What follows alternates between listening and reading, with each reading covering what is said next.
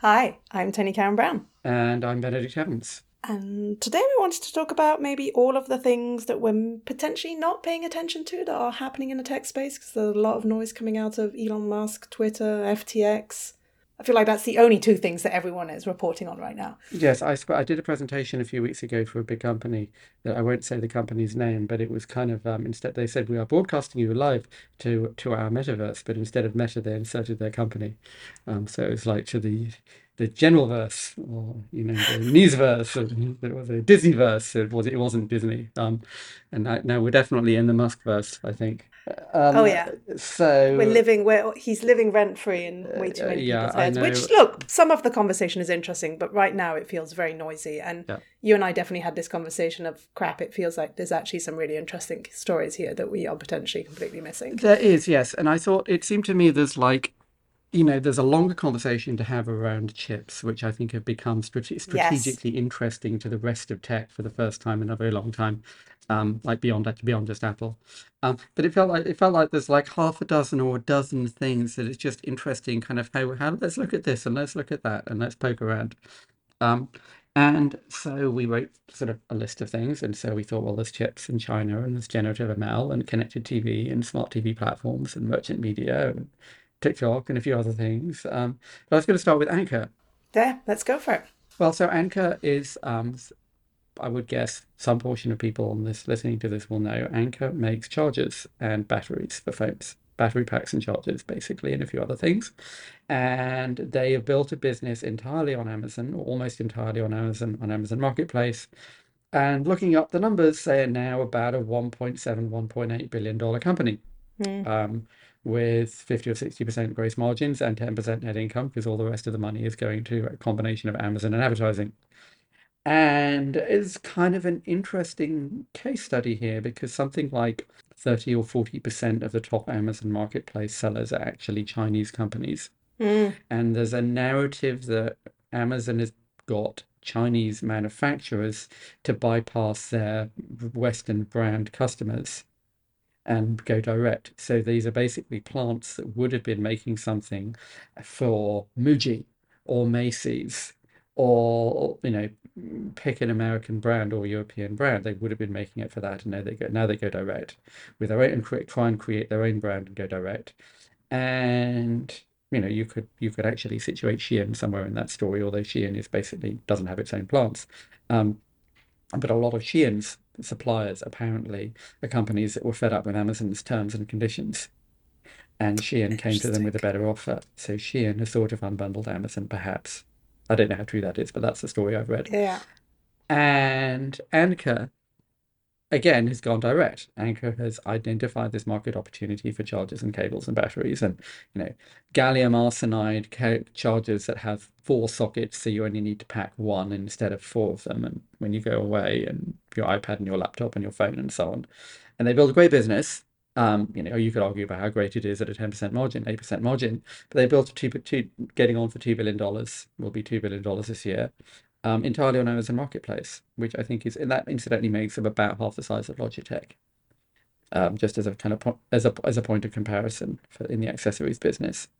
And I just think there's like, rather like Shein, there's going to be dozens and dozens and dozens of these companies around the sort of the higher level point is everything about the channel and the go-to-market and the media filters through which a brand would get to market have been blown apart. Everything about the supply chain, the entire kind of value chain, whether you think about the supply chain or whether you think funnel, has been kind of blown apart. And so you're going to have all these sorts of interesting new companies being created one way and another. Um, Another interesting thing here is Xiaomi, which has we sort of know. I mean, I don't really pay attention. It was a big deal a couple of years ago, making sort of mid-range phones and kind of copying all of Apple's UI. But what Xiaomi has also done is sort of built like a Muji of consumer electronics, making like drills and air purifiers and like electric heaters and toasters and things, rice cookers, all that kind of stuff, like consumer electronics rather than consumer computers, soft electricals, I would say, rather than electronics. Um, And of course, they don't make any of it themselves. But of course, now you start seeing other people trying to create their own brand, selling like the nice The Instagrammable electric version drill or the set. TikTok version, Yes, exactly. The Instagrammable which electric is drill, the crazy, but Instagrammable 100%. DIY Yeah. tool, home toolkit. But it's the home toolkit. Is you kind of, it's what's this phrase, adulting. Everybody does kind of need a home toolkit. And do you go to the hardware store, or well, here's an Instagrammy home toolkit. There's also like the other word here is premiumization. Like the same, like that's what Aesop's trying to do. So many places where you take what was basically a commodity product or a non-luxury product and try and add a premium tier where you add a nice brand and a nice case and you charge $80 for $50 worth of hardware. And it's funny because it's like a premium tier for a product that really does not need a premium tier. But I also attach that to like the UI friendly thing of just you look at something and it feels Yeah. overly complex, and you look at this and go, oh, this is simple. There's like a 3-step process of like how to use my drill. Got it. Understood. Off we go. Yeah, well, that's also, I mean, what Aesop have done on the one hand is they've got these sort of architect design stores where each one of them is unique, and on the other hand, they hired a graphic designer to do the bottle, and it isn't green and purple with lots of drop shadows and swooshes. It actually looks nice. So it's a nice thing you would like to have in the shelf. I'm sure there's people who buy one Aesop bottle and then just refill it with Pantone. Oh, yeah. Um, 100%. I've definitely done that in my lifetime.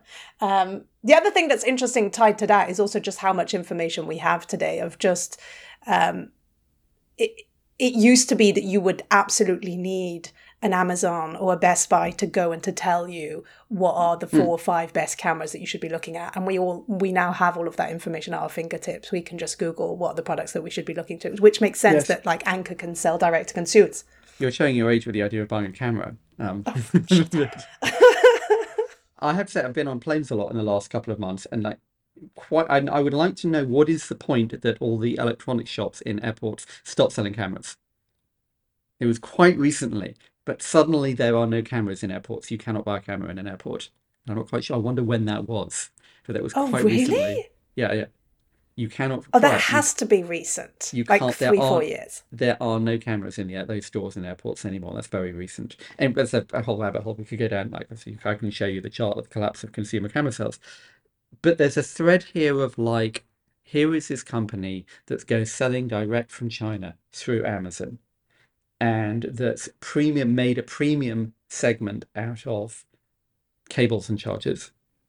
Love it. That's Here is Shein selling, bundling up short run manufacturing, going direct, not through Amazon, going direct to consumers and selling in this way. Here is Shopify allowing hundreds and thousands of companies to unbundle and go direct. In the Anchor case, is Amazon bundling or unbundling? Because they're sort of unbundling Home Depot and Best Buy, and they are bundling it up in a new way. How would Anchor have gone to market in the past? Through Best Buy. Now they don't. Now they go direct through Amazon. Um, and so the what kind of a lens that I sort of have, sort of a slide I sort of have talking about this is like that in the past you had basically there was more product than you could buy. But since the Industrial Revolution, for the sake of Yeah. argument, but there's limited space in the retailer and there's limited space in Vogue or How to Spend It or whatever the magazine or whatever, Outdoor Life or whatever, or the car, Auto, whatever the magazine is that you would be using to find out about this. There's Yeah, now, whatever the space, whether it's physical yeah, or in a magazine there's or yeah. now, well, both. There's now infinite media and infinite retail space. And so, as both a consumer and as a company, that's a problem and an opportunity. And for the company, it's also an opportunity because you have this sort of blank canvas for creating new brands. Or for an existing brand, how do you find customers? How do you talk to customers? How do people know you exist? How do they know that you might want that thing? Whether that's the thing you already want or creating demand for some new thing like, a premium toolkit. It's also interesting because that the opportunity that came out of that, and I remember like 2 years ago we had a conversation around this about just like the power of listicles in this space, and how Mm-mm. the amount of tech magazines or tech coverage flipped to that of just like, yeah, this is how we're going to make some money. Like, let's create a shit ton of listicles. This is Wirecutter, which sold really Yes. well. Is it Brian Lamb? Probably could have got a lot more money for that if he'd held on, but I think he felt differently. But it's also, I mean, I did it. So I have a chart I often show of Google Trends for best versus cheap, where cheap is going down and best is going up. over the Oh, last 15 years. interesting. The point being that you used to use the internet for price comparison. You knew what you wanted, you went to the internet and searched cheap. And now you go to the internet and search best because you want to know what to get. You're using the internet for recommendation and curation. I've used this chart for ages. You must have seen it. You just obviously just don't pay attention to my I've stuff. never, it's never, but yeah, but when you put charts, there's like 60 charts to digest, Benedict. Busted. But Tony, you're busted. You did not read last year's presentation. You mean all 160 slides? Oh, but I love that. So I just did a look for Google Trends for right now. Have you seen how every fucking thing is like the restaurants to eat at right now? That fear of missing out. The weird thing is I did the search and actually it's all people saying, what time is it right now? What time is it right now in New York? That's clearly what that is, the pattern. So I didn't, but I was hoping I'd get a chart showing this like had shot up in the last couple of years, but it hasn't. It's been around. There's another tie to another theme that we should chat about based on everything that you've just shared there.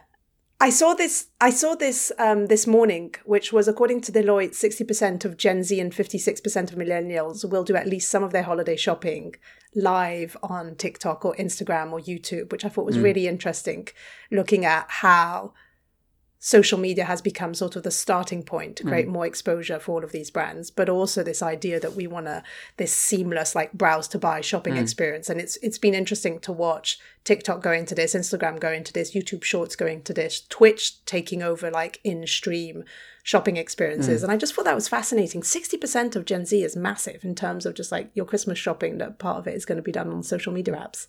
Well, part of this is that, the John Dillinger quote, which apparently he didn't actually say, that this was a bank robber in the Great Depression, and someone asked him, why do you rob banks? And supposedly he said, because that's where the money is.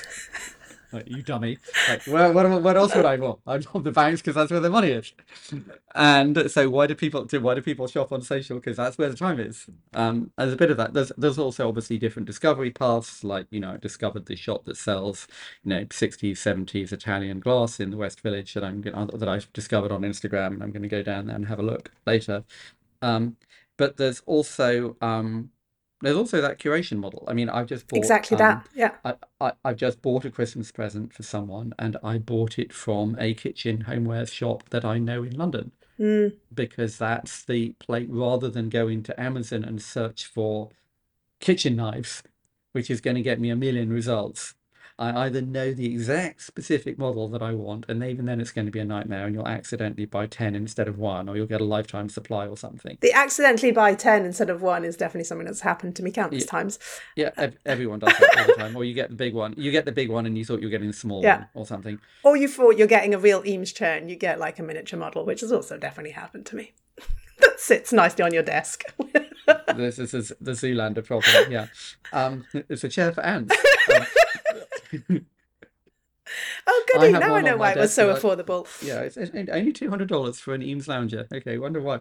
So, all of which meandering and vague waffling gets us to this sense of like infinite product, infinite media. How do you buy? And again, the slide that I keep using is, in the past as a retailer or a brand, you've had all these different budgets. So there was rent, and there was shipping, and there was advertising and marketing and pricing and returns and so on. And now these are all one budget. Do we put the money into Instagram or into shipping or into pricing? They all kind of blow into one.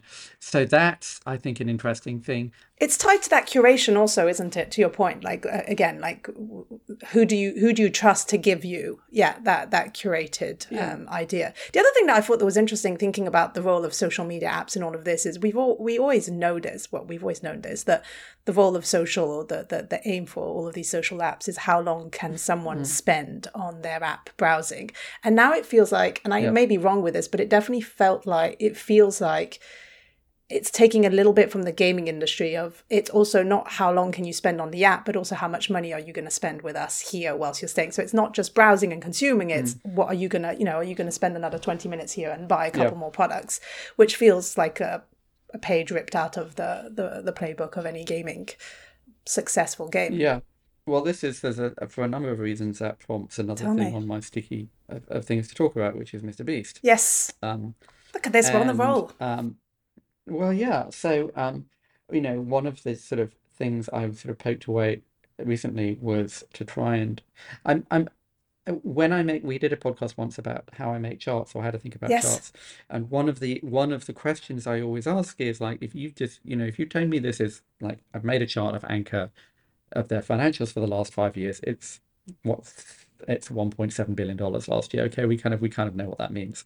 But if I say to you, Mr. Beast has X million views, you don't really know what that means, or don't have like a mental model to compare it to. Mm. And so what I wanted to do was, because Netflix would release these numbers for how many hours of viewing their shows get.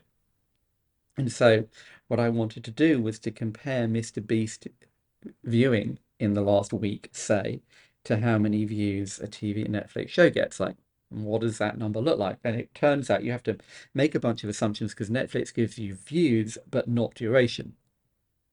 So the view might be, there's a whole, if you're in the ad industry, there's a whole bitchy conversation about what counts as a view, and does half a second when the video was you'd scroll past the video Yeah. count as a Define a view? view for me, But so please. Yeah. YouTube, yeah, exactly, and how long of a view? But depending on whether you think he gets like 1 minute per view or 6 or 7 minutes per view, it looks like Mr. Beast in toto would sort of count as like a top 10 to top 15 Netflix show on a rolling weekly basis, and sometimes more than that.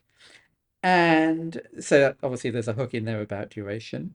There's a thing in here around something I talk about every week, which is Netflix is a TV company, not a tech company, because all the questions that it poses are TV industry questions, and it hasn't actually changed what a TV show is. It's just bought more of them and made more Yeah. of them.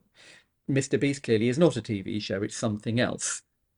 And Mr. Beast in a sense is more and YouTube collectively is more disruptive of much more disruptive of the nature of TV itself than Netflix is. So Netflix is basically a new distribution channel that's found a new way of making money from selling TV shows, and so it buys more TV shows, but it's a TV company. Whereas YouTube is some other thing that changes what that market is. And then, of course, they pay out 45% of the ad revenue to the creators, which puts their budget somewhere, makes them top 3, top 4. If you count that as programming budget, comparable to the US media companies, that would put them between Netflix and Paramount or something like that. Paramount, which used to be called Viacom. And then the other aspect of Mr. Beast, of course, and I'm talking about him like this is a new thing, but obviously, like YouTube creators have been around for a decade. It's just interesting looking at him specifically. Well, he's unique in that he's one of the few out there with over 100 million followers on one single channel. He's now the biggest account, I think. But what he also did a couple of weeks ago is that he's raised at a 1.5, or trying to raise at like a $1 to $1.5 billion valuation, and he's building like all these other businesses around it. So there is, there was Mr. Beast Burger, it's not just merch. It's not just merch. It's actual product that he thinks about creating around it. I think he broke a record when he opened his hamburger shop, which was in a traditional mall. I think he sold like 8 people. Yeah, but no, he sold 8,000 burgers in a day, which I think is the record of how many burgers a single place has sold, which is insane. Yeah. And people were queuing for hours to get a Mr. Beast burger. And there's there's 2 parts there, because there's maybe 3 parts, because one of them is, the devotion to the craft of trying to understand what will get views and how the algorithm works and how you optimize it, and having a 5-person thumbnail team and all of that kind of stuff. And the second is having a kind of a creative spark of making a certain kind of thing that people will want to watch, because it's not just optimizing that. It's not just optimizing the idea, it's the idea, and he's doing both of those. And then there's, of course, thinking about how you can proliferate that into a business. And I think just to pull on the thread of the first piece, because I think Mr. Beast is very, very well known for being very overly simplistic in the right way of just like, at the end of the day, what does the YouTube algorithm want? It wants you to click on a video and it wants you to stay on that video. And what he's saying is, if I'm seen as someone whose videos are always clicked on and my retention rate is really high, that's what the algorithm wants. He's like, he's very good at breaking it down. It's more than likes, it's more than comments, is what does the retention rate look like and what does the quick click-through rate? If you can, and to your point, he's been very analytical of what does it take. And he looks at, where's the dropout rate in the video? Got it. What went wrong there? How do we edit it? Which is that, Yeah, That I mean, craft is and some of it insane. is very simple. It's like if I'm going to give an island away to one of these 100 people, then say that in the first 2 seconds of the video. I'm going to give the island away to. So there was a joke about that podcasts that the most secure encryption created in the tech industry is anything you say in the second hour of your podcast, and no one will hear it. No one goes there. Which is one reason we try and keep these to half an hour. One last point, because just to finish off Mr. Beast, because there's something that I've been toying with that was said by another YouTube creator, which was Marques Brownlee, who's a tech YouTuber, has been Yep. for over a decade, very, very well known. And he was thinking, he said he was on someone else's podcast, and he was saying, and I think it's the same for Mr. Beast, who openly said this, is that they see YouTube as the final destination, not a stepping stone to traditional media. So what he's doing is not to be picked up by a Vox, or not, in the case of Marques Brownlee. And his co-host was saying, well, if you look at someone else like Emma Chamberlain, who's another YouTuber, very similar to Mr. Beast, who's created all of these other businesses, she's become less known for a YouTuber, but she's now created her coffee line. She's now, interviewing people at the Met Gala. She's a Louis Vuitton ambassador. And so the other guy was saying, well, it looks like Emma Chamberlain has used YouTube as a stepping stone. But then they came to the conclusion, but wait a minute, if you look at where we're consuming all of this content, her coffee brands, her interviews at the Met Gala, her interviews with Louis Vuitton, we're all consuming this on YouTube, which I thought was a really interesting, I don't know, of where the world is going, of people not only looking at YouTube as a stepping stone, but actually the final destination of where they want to create their content. Yeah. And even if YouTube does become the first stepping stone to creating multiple businesses, where we are all consuming these businesses is back on YouTube. So there's like a really interesting cyclical, I don't know how to explain what it is, but there's something really interesting for me that's happening of, even if YouTube is the starting point, we still end up back on YouTube consuming more content. Which is brilliant. Yeah, that's the kind of the loop to the platform. So Yes. another segue. Another segue. I was going to talk about merchant media. Yeah, perfect. Yeah. So merchant media, retail media.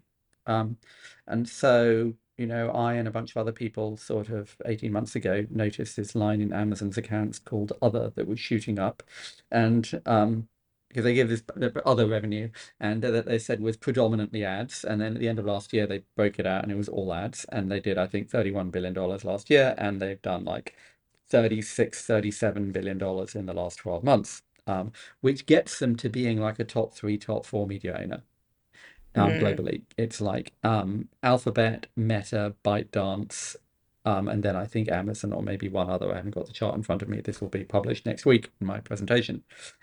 Which I will And read every single slide of. it gets it. Yes, I mean, I will. There will be a there'll be a test. That will be the next episode. It'll be like your citizenship test. And then basically the same revenue as Amazon Prime.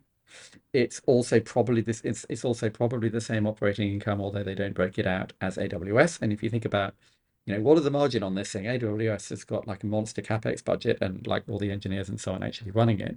The ad business has found money. Like, what's the incremental cost to Amazon of running that? Like, they've got a whole bunch of salespeople in New York, but like there's no incremental technology engineering cost, or very little incremental cost to running that. So it's got to have at least the same margins as Alphabet, which is like 60% operating margin if you exclude the R&D.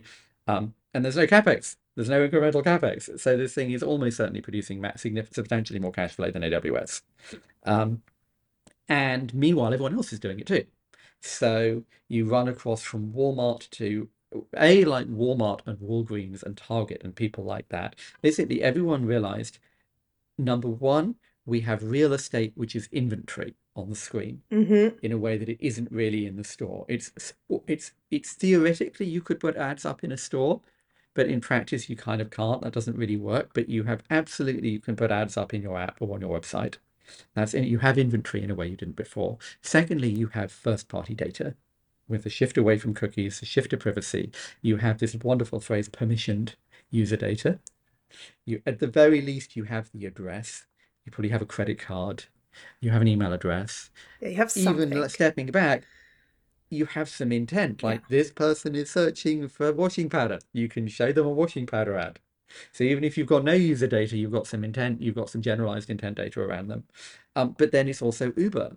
I don't know if you've noticed now, Uber has ads in the app.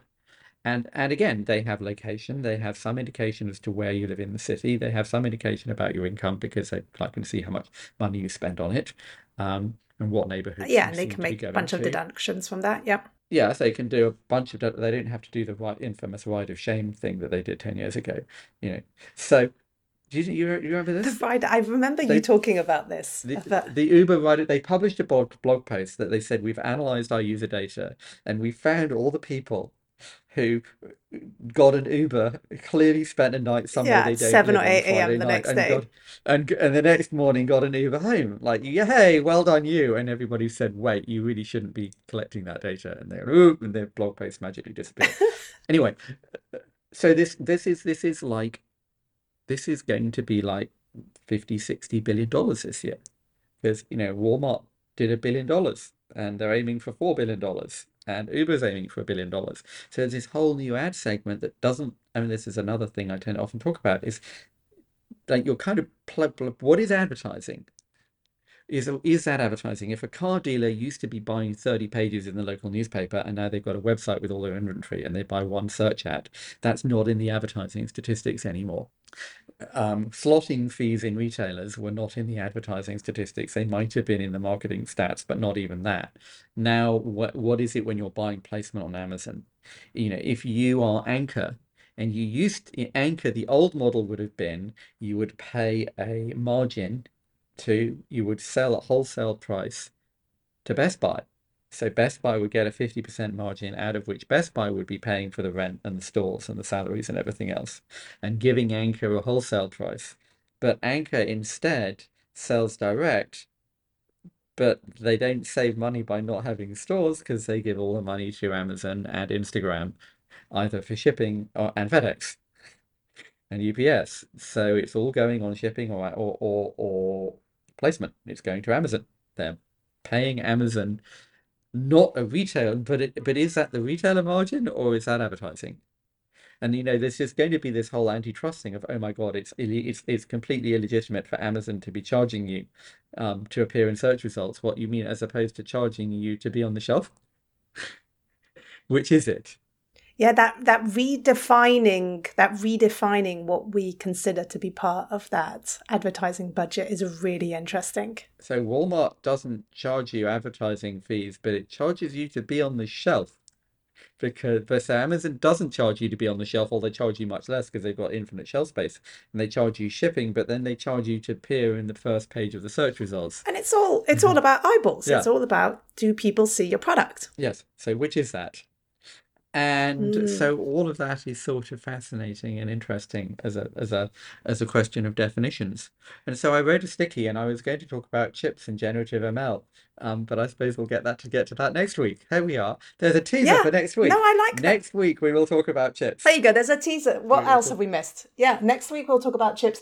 But you know what's interesting is I read a blog post from someone, and I can't remember for the life of me the name, that said something along the lines of, am I still excited about tech the way I used to be? And I think what's interesting with all of these stories that we've just laid out is there's so much to be excited about tech. It's just we need to dig a little bit deeper, or they are, again, for next week. Look in different places, exactly. It's not the stuff that's front and center, but it's the logistics of things. It's just like the shifting of habits. It's where we look, how we consume things. All of that is changing. And I personally find all of this actually really exciting, but I think there's an amount of proactive effort to be done to actually find these stories and focus on these stories. There's a very kind of, schematic way of thinking about this, which is there's a period when there is one paradigm shift going on, whether that's the growth of PCs or the growth of the web or the growth of smartphones, and everything is based, or the growth of social and search or cloud, and everything is basically some aspect of that. And for the last at least 5 years, we've been thinking, well, look, like smartphones have kind of happened, and we get it now. Smartphones and app stores are kind of done, and there's not that much fundamentally new that's happening. I mean, they keep getting better, but what is the next thing? Which gets you to this conversation about metaverse and Web3 and VR and AR and AI, machine learning, now generative machine learning, which is another thing that's interesting. And so that's like, what's the next S curve? We've had one S curve, and there's a period, the S curve, there's a period when it's slow and everyone thinks it's a dumb idea. There's a period when it's very exciting, and then there's a period when it's flattening out and it's boring. Like PCs have been boring for 20 years. Smartphones have been kind of boring for 5 or 6 years. So what's the next S curve? But the other conversation is, well, what happens when everyone has this? And that's really what we've been talking about. Like, what happens when everyone's online? Yeah. And All that those gets you changes. Anchor and Shein, and it gets you all of these other things that happen as a consequence of that. I love it. That is great. There we are. That's a good way to finish. And we stayed true to our promise, 30 minutes. Yep. Yeah, 30 minutes and 27 seconds.